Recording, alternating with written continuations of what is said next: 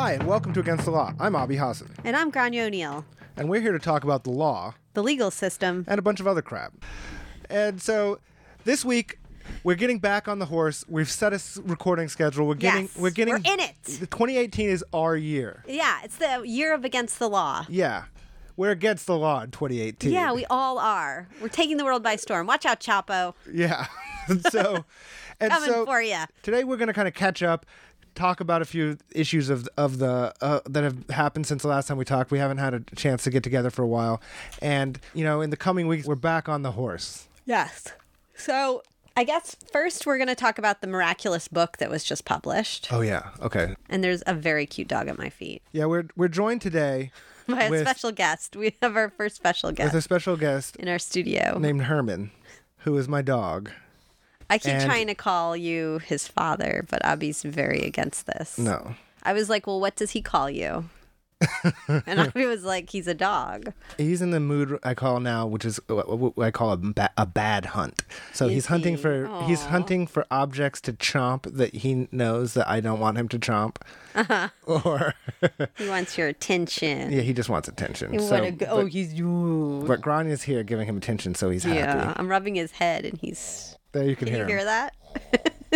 That's so cute. He's he's a snorer and a snorter. He's a pug. He's so cute. But this week we have a few Anyway, yeah. we have a few things we're going to talk about. We're going to talk about Grania. Greatest book. I think both of us agree. I think we may be the only ones who really understand the book fully, but it's like the sum total of my life's experience have led up to this moment of this publication of this book, and I found it to be absolutely perfect. So we're going to talk about the book. Then we're going to talk about topics of the day, a lot of them about prison and mass incarceration. And so we're back. Yeah, we're here to produce a podcast We're going to do on it. a semi-regular basis. It's It's going to happen. It's going to happen. 2018. We both read that book. The Fire and the Fury. The greatest book ever written. Yeah. It was it was all a book could hope to be, really. It really is amazing. It's the idea, that this guy who's clearly like a twerp, or just like a creep. Yeah. But it's one of those things, it's kind of like in that way that Trump is only good when he's yelling at his own people. Like, this guy is actually The greatest person for doing Yeah, this. yeah. Like, he's succeeding where everyone else, like, that's writing about Trump or thinking about Trump or talking about Trump is totally failing. Yeah, because he gets it takes a thief, right? Like, Yeah. It takes a thief. Yeah. So it's so good. And it's like, I mean, the fact that they can't dispute any of the facts. They're just like, Trump's like, let's change the libel law. Yes. Yeah. One of my favorite parts about the book, though, is or the aftermath of the book, is the way that the first headlines came out about Steve Bannon, and then obviously Trump can't read the book because he can't read. I mean, he can't even listen to the audiobook. He's not going to ever know anything that happened in the book other than whatever first came out in the first snippets that came out before the book was released. Or what's on Fox and Friends, or what Hope Hicks tells him, apparently. Yeah, I mean, but Hope Hicks isn't going to tell him anything about the book. No, I He's guess- just going to be like, it's a really good book that was written really nicely about you, and everyone thinks that the book is great and you're great. Yeah, I guess that's right. That's what she's going to say. That's Yeah. her job. Yeah. We pay her to do that. No, I mean, like so many things, I love this book because it confirms my pre-existing beliefs. Oh, yeah. But like, it definitely confirms the idea that it's all, that when Trump first got elected, it just seemed very obvious to me that we now lived in kind of, it was about the closest analogy historically would be some kind of king's court, right? Like, Yeah. it would be all court politics, Kremlinology. There would be no Yeah. real cogent, like, all the people who sit on TV and pretend like they're smart and know something are going to just be dumber Yeah. than ever, because they don't want to admit that power can actually be wielded like arbitrarily and capriciously. Right. It's the whole premise of America that power is sort of, we live in a democracy, and we bootstrap so the strongest prevail, and there's all meritocracy. There's a meritocracy, and That the White House is the ultimate, like, the West Wing or whatever, that the White House is the ultimate meritocracy and the best argument wins. Yeah, like, and people want to believe that. When you're a little boy, especially, you grow up to think that anyone can be the president if they just work hard enough and eat enough spinach, and it's just gonna work out for you. And now we know. But what I did love in the book was that, like, I can't remember what happened. Oh, Syria. When Syria was invaded? No, when they launched the cruise missile at the airport. Yes, they launched the cruise missile at the airport. And they were, and in the book, it was like, this was the first crisis that was not of their own doing.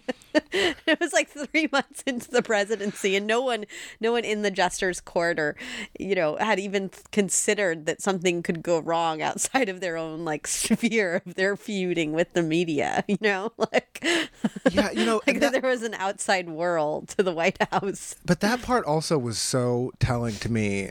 That whole episode in the book, basically the story is that Trump was, I guess, had some concept in his head that he didn't want to be invading countries and blowing stuff up like every other president did. Mm-hmm. And how basically the kind of national security military people just did a dumber version of what they do with every single other president, and it actually worked exactly the same way it works with every other president. Yeah. And it's just like they just had to make it really dumb for Trump, and it worked like a charm. Right. So yeah, that's what they just like showed him some scary pictures of, like, with a smart president they say, the human, like, they give you a human rights pitch, or like with like a macho president they basically pitch some story that is going to get that president. But with Trump, it was just like they no briefings. It wasn't intelligence reports. It was just, they showed him some pictures of sad children, like he's used to, like a late night TV infomercial. Right. And right. It's like intelligence as infomercial is how the kind of is how they're going to control Trump when they can control him. Control him. And the amazing thing is it worked, like, it seemed like it worked out on the inside exactly the same way, and then on the outside all the media that was when they were like, finally Trump is presidential. Yeah. You know what I love is that most recently they said he was presidential when he had his meeting, like, with the Democrats, and they televised the meeting. Did you know about this? It was like 2 days ago they did Trump pivoted again, and they were like, it seems that he's not mentally ill and crazy, and he can have a meeting where he says, like, we should get rid of DACA and we should keep DACA and we should do all in one setting. But I guess he didn't, like, froth at the mouth and pull down his pants, so they were thinking that he was fine. That's basically the standard now. And then the next day he comes out with shithole, so it's just... Maybe they could stop saying that he's pivoted to become presidential at this point. I don't know. I think that it's in their DNA. They can't stop. They want it so bad. We all, like, everyone would like it if he would become presidential, whatever that means. I can't. It does. I don't. It doesn't have anything. A meaning. No, it doesn't mean anything. He did say that he was friends with Kim Jong-un, though, yesterday. That was also buried in the shithole. I can see that. That makes sense. I don't think he is, though. But he could be. Oh, sure, he could be. He could easily be friends with... he just needs to go there and, like, play some golf or something, and then he'll be like, hey, this guy's all right. Him and Dennis Rodman. Well, that was the good part of the book, when he was in Saudi Arabia and there was the orb, and then afterwards he was like, I don't know why Obama had so much trouble with this. This is so easy. We weren't together when we were listening, but I would just, like, pause the book and, like, cackle in a way that I've never cackled before. Things like this, because you just knew it was all going to happen like this. And, like, everyone's saying how I don't know if all of it's true. I remember all of these things happening, and I don't know whether what's in Hope Hicks's heart or whether Steve Bannon actually said that he was like Cromwell. But of course Steve Bannon said that. Yeah. Of course he said that. How could he not have said that? Yeah, no, it seems... He was ushering in 50 years of Trumpism. Like, of course you'd compare it to the Church of England, Wow. Yeah. It was a good book. Yeah, honestly. I'm reading it for the second time right now. What else is standing out to you? I love Hope Hicks's relationship. Just the idea of you have this 23-year-old who's just totally attuned to your every need, Yeah. who has no experience, no knowledge, and just is like. No, it's. I mean, she's like that guy from Veep, right? Yeah. But she's giving him like substantive advice, and she's kind of saying what information he gets. Like she's like part au pair. And part like communications. Yeah, she's the communications director. Director, yeah. I think she's the communications director of our nation at this point. But I think her main job is keeping him from having tantrums. Yeah. Yeah. And like, she gives him his juice when he needs it. Yeah, but she's also controlling what information he gets. Oh, yeah, yeah. She might be the most powerful person in the world. Right? Yeah. I mean, I also did love the idea that Melania is giving him all of the stuff that like is negative about him and all. Another. Everyone wears a mask to some degree, right? Like in some ways, everything is some form of mask or like performative. But like these people it really is preschool children cosplaying. Like yes. It's like dumb children just playing president. Yeah. I mean, what is it? How is it possible? Right? I mean, that's what you wake up every day and you say, how is this possible? And it just keeps on trucking.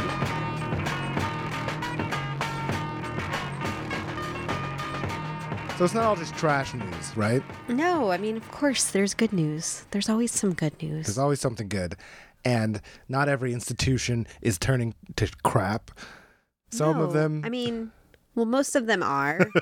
But, we have to keep struggling on. And sometimes things poke through like a flower in the cement. So I know what you're talking about. You're talking about Philadelphia, Larry Krasner, kind of anti-mass incarceration DA. What? He called all these monsters in. Yes. On a snow day. It was a snow day. And was just like, yeah, by the way, you're fired. Yeah. And one of them was like, well, what happens if I refuse to resign? And he was like, I'm going to fire you on Monday. And they were like, what? They like ran to the Philadelphia Inquirer. Oh, of course they did. So I think that what you see is right now we have kind of a culture of people talking about mass incarceration and talking about policing. But I think at the same time, those who are in the fortunate position of being candidates to be a district attorney in a major city are not the same people who would really understand what the actual problems are with those institutions for the most part. I think it's very useful to have like an abolitionist framework on mass incarceration. Otherwise, you are just kind of cutting at the edges, right? Yeah, if you don't have a vision margins. for a better world, you're doing the thing 90 years instead of life, as if that's... Right, as if that matters. Or you're saying things like, we shouldn't ask for bail for marijuana possession, which is something that Cy Vance has just said. And it's like, why is someone going through a criminal system for marijuana possession? And he said we shouldn't ask for bail anymore for trespassing. It's like, what is trespassing? Why is someone being arrested for trespassing? Yeah, exactly. I mean, why are we talking about this? Yeah. And so... And we're so deep into the world's largest mass incarceration system. Tweaking the edges is not... So what do we want? Like the world's largest mass incarceration -1? Yeah, I mean, I think that's what they're doing. But everyone is now talking about reform. And they are talking in Manhattan about getting rid of cash bail for certain misdemeanors where bail is not necessary to secure the return of the person. So, but... They were never supposed to be giving bail if it wasn't necessary. Wasn't that the whole point? Yes, that was the way it always was supposed to be. It's like, oh, you're going to now follow the law? Oh, okay. Interesting. Yeah. I thought you were enforcing the law. Now you're going to follow it for the first time? Yeah. So, but what Larry Krasner's doing, I mean, I think it's probably the biggest experiment of its kind in this modern era. And I think it is good to see such a bold move, at least up front, and drawing the battle lines not already, right? Like district attorneys' offices are very deep institutions, and you're not going to change it with all these people You know something about why he fired the people he fired, right? Yeah, I mean, I'm not, an expert at all in it, but it seems like he fired some of the veteran homicide prosecutors who had secured kind of suspicious death penalty prosecutions and who had kind of really pursued executing people who on 30-year-old murders and things like that. Can you imagine like having your career ambition be the killing of another person? That's what defines your career. You don't know. It's like impossible to imagine, but that's the people he's firing. Yeah, right? yeah, like people who exactly. literally self-identify as I see myself as the person who kills someone else. Yeah, when they're saying I'm a death penalty lawyer, they're not saying I fight to keep people off of death row. Yeah, They're saying I fight to put. the death penalty is people on there. completely sick and, Yeah. and absurd. But that's who he's getting rid of, and they're running around screaming that the streets of Philadelphia are no longer safe. Yeah, and I mean, you have to remember that Philadelphia has a long history of police misconduct and extraordinary police power and a history of police abuses and of corruption in terms of prosecutions. And so it's kind of surprising to think that you could have survived in that office for so long and not have had some of that like rub off on you, that you're kind of withholding Brady. They have a long history of withholding Brady material. What does that mean? Brady material is a case, Brady v. Maryland, where the case stands for the proposition that in order to properly have due process in a court case against you, the government has to give you information that is in their possession that is exculpatory. It's been whittled down in many ways, but basically, if they have information that would tend to show that you are not guilty or would tend to help you prove that you're not guilty, including impeaching the witnesses against you. So including any information that they have in their possession that would allow the defense to say, oh, you might be lying. You lied on this instance before. They have to provide you with that information. And withholding Brady happens all the time. It happens in every single case because fundamentally it's their job to ensure that they're not withholding Brady. We don't have the ability, the defense bar don't have the ability to see the information that they're not giving us. So, for example, I recently asked for CCRB files for the police, and the government said there was nothing in them that was Brady. We finally persuaded the judge to look at them in camera. Now, again, I don't have access to this at all. In camera means the judge only looking at it. The judge only looking at it. And she ordered that if the officers testified that we should get access to them. So, I mean, they weren't charged with withholding Brady material, but they did because they had this information. They were going to call the cops, but they didn't call them because of whatever was in this file that I never got to see. So, I mean, but that's just kind of one thing. There's tons and that's of like, that's there. That's also just amazing, too, because that's one of your classic reforms. The CCRB was a huge reform win, right? But anyway, Larry Krasner, to me, I'm glad that he's the DA, and I think it was really exciting. But what I was most actually inspired by was this article I read about how he ran and how he organized his campaign and how he came to be the candidate, which was basically a lot of organizing from within prisons. Yeah, a lot of like grassroots community organizations and prison organizing. Prisoners themselves organizing.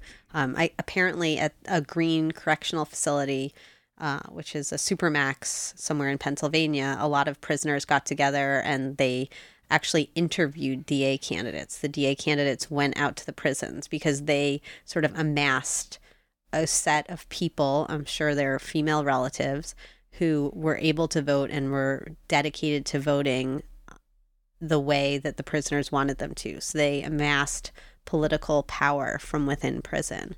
And I just was very inspired by that because as we incarcerate more and more people, we eliminate their right to vote and their ability to kind of have a say in our society, and our laws get ever more draconian, and there seems to be more and more mass incarceration. So it's kind of a vicious cycle, and the only way really to break out of that, it seems like, is to reclaim some kind of political power.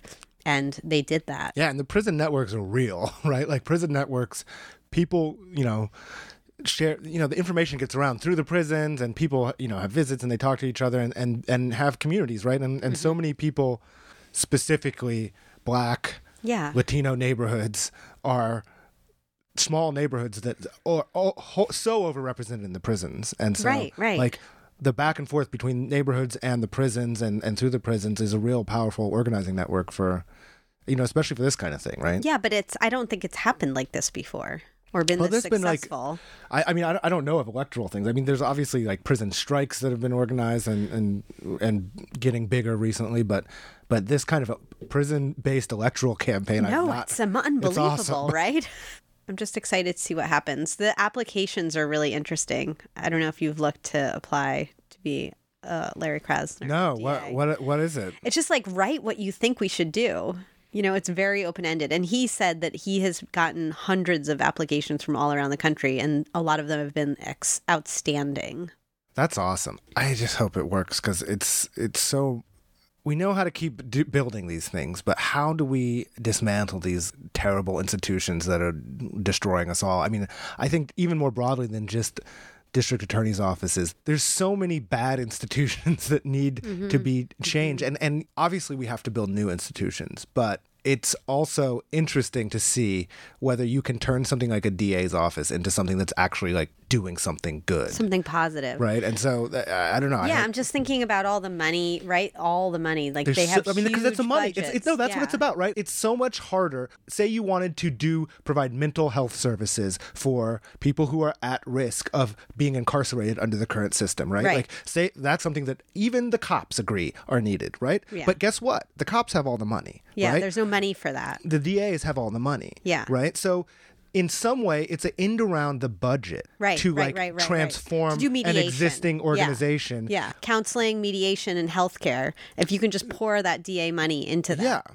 The DA and cop money into counseling, and even cleaning up the city, right? Yeah. Like, and I always say that you need like a construction worker and a social worker, just go around and clear up everything, right? Well, no, it's just like the whole thing, it's like the whole project should all have fixed windows and light bulbs that work. Well, the whole idea is like broken windows policing. It's like they're like, don't fix the windows. Like, no, they don't. Why don't we turn the cops into window fixers? Yes, fix everything. Make things nice. Yeah. So, I mean, I guess it's one of those things where there are people who are staunchly anti-reform in the abstract, but at the end of the day, it's what you do that matters, right? Like what actually is being done to people. And if you can fire all the DAs and hire some good people, you've actually done something that is, I would say, not actually reform, that is actually like what is it going to look like? Process. Like, are they going to reopen files? Are they going to spend their time re-looking at old files to find out whether there's people who are innocent, and whether are they going to re-look into people's files to see if they got egregious sentences that they shouldn't have gotten? No, I mean, that's Are they going to meet, like, when there is a crime that occurs and they kind of know who did it? Are they going to have that person meet with the victim and like figure out a way to do some kind of restorative justice? Like, are they going to spend that money, that victim impact money, getting women housing and helping them go to college? What is the goal here? Because if it's not to put people a step above, that's not why we have this massive institution, to make people's lives better, right? Like that's supposed to be the goal of our government, or supposed to be the goal of society. We're going to make our lives better by banding together. I mean, that's what the DAs will say, that their job is to help society, right? But the job is to help society, and the only tool they have is dynamite, know? Yeah. And that is like they'll readily acknowledge. Like I was talking to one about how I think we should do this other thing on this case, and he was like, my job is to prosecute. That's what I do. Well, no, but I mean, I think that's a really interesting point, right? Why aren't there units doing exculpatory work in these in the DA's office, right? Why isn't that part of the institution? Accountability for past mistakes. Yeah, why don't they have the Innocence Project? Yeah, exactly. I mean, it's insane, right? After that Edward Snowden stuff, I thought, how much of that stuff, that surveillance, could be used to exculpate people who are wrongly imprisoned? Right? Yeah. Like, so much, right? Yeah. So, I mean, I have a client who's begging me to find these cell phone records from 2008, and T-Mobile doesn't have them, but like, Does Yeah. somebody in the federal government? I don't need them to have a search warrant and to have a clean chain of custody. I just need to see whether they exist and whether they will show that he's not guilty. You know what I mean? We don't need to have them be Yeah. appropriate records from a phone company that were kept in the regular course of business like you normally do. But I just need to see, can you guys look into this? Do you have them lying around somewhere? Yeah. No, it'll just be really interesting to see because so much of these systems they're just driven by these kind of career ambitions, and the metric to define one's career within the existing model is sadistic. So how do we change that? And, What does the new thing look like? And I think that's true. I was talking to somebody else about this, and we were talking about the U.S. attorneys, which are kind of a peculiar class because they're such high achievers, and they do such a good job all their lives. Like, they always sat in the front and they raised their hands, and they're just continuing to get these A's, and these A's now mean putting Black people in prison. Yeah. It's like they did a good job at their firm, they did pro bono work, and then they came to the U.S. attorney's office, and now they're trying to get their A's again. And once they're A's again, what happens next is they get to be a partner in a law firm, and then they get to be a federal court judge. So that's their path, right? Yeah. And their ultimate goal is to get on the Supreme Court. Not all of them are going to make it there, but they will all get their partnership, and they will all hopefully get their federal clerkship, judgeship, and that's the plan. And we're fighting crime in the meantime, but it's not really they're not thinking about social justice issues, even if you kind of bring them up to them. That's not where they're coming at this from. So there's no it's a narrow track. Yeah, they're not thinking about society and how to fix societal ills. Yeah. Even though they're sort of tasked with doing that. Yeah, I mean, and I think this is a broader problem kind of with the technocratic thinking generally, right? Yeah. That when you're only able to think in a narrow technocratic domain, you almost are certain to miss the forest for the trees. Right. And we have a lot of really smart Yes. tree searchers. Yes. And they're really good. I mean, they're very bright. We had this trial. There were probably 6, 7, 8 maybe Ivy League lawyers in the room. No, more. Wait. There are 8 in the room at all times, 8 or 9. And, then there's my client who's accused of being somewhat involved in convenience store robberies where no money, $300 was made. And, it's just you're sitting there and you're like, this is costing the government $1 million to put him in prison for decades, which will also cost millions of dollars. And for what? Maybe we could put that money into whatever school he grew up in, or maybe send him to college. I don't know. It would cost nothing to send him to college so he could have a good job, and it's just the waste. It's incredible. It is amazing to think. Think about the ATF agents sitting there, 2 of them all, it's wild. It is amazing to think. It's such a waste of money. I mean, between that, that scene and if you think about all the math geniuses on Wall Street trying to make a 0.01% increase, or some kind of, programming, think about what we could do with all this brain power if it wasn't devoted to the most just useless. Yeah. The law and quants. Just these are my 2 fields. No, I know. I mean, exactly, right? It's just I'm wasting my great brain. Here we are. Yeah, and here we are just tilting at the windmills. Babbling away in our studio in the apartment. But it is true that it amazes me every time. It does feel like that more on when you work in finance. You do feel like you're wasting your life away more than even... I mean, I don't feel like I'm wasting my life away at all anymore being a criminal defense attorney because I'm I have really significant, meaningful relationships with my clients and I try to do a really good job. But if you're doing that math, computer science, Wall Street stuff, finance, you just feel ridiculous. I did it and it feels insane. And I would feel insane working at a big law firm for helping Crest, sue Colgate or whatever it is. I would be why I'm so smart and so awesome. Why am I wasting these years of my life on this? Yeah.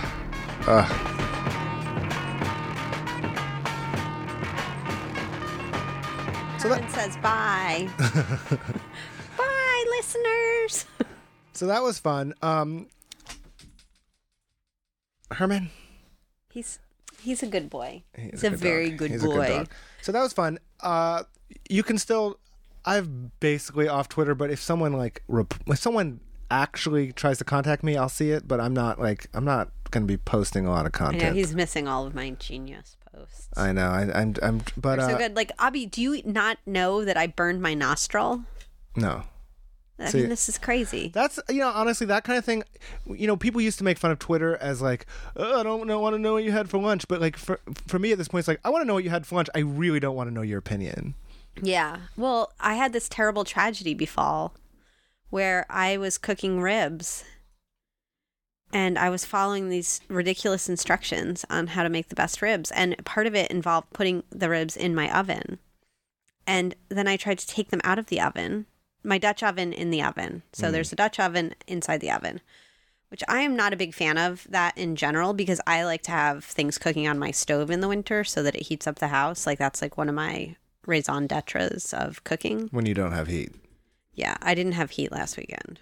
I don't know. Side note, I have a terrible landlord. But anyway, so I was pulling the ribs out of the oven and fat splurted up and burned my nostril, my right nostril. It was a tragedy. Yeah, that is a tragedy. Yeah. And we shouldn't have landlords also coming soon to a podcast near you. Herman, what are you chomping? Herman, drop it. But nonetheless, you can hit me up on Twitter at Abby Hassan, ABIHASSEN, if you want to hit us both up. I'm at Grania. You're private though, so I mean, they can ask to follow you. You could ask to follow. You can me. ask to follow Grania, GRAINNE. Yeah. And you can get us both at Against the Law. The first A is that. Yeah. And yeah, we'll be back. We'll be back soon. Yes. Thank you for listening. Bye. Say bye, Herman. Bye. Sorry, I always have to make dog voices. Herman, say bye. If you rub his head, he might snort into the microphone. Do it a little higher.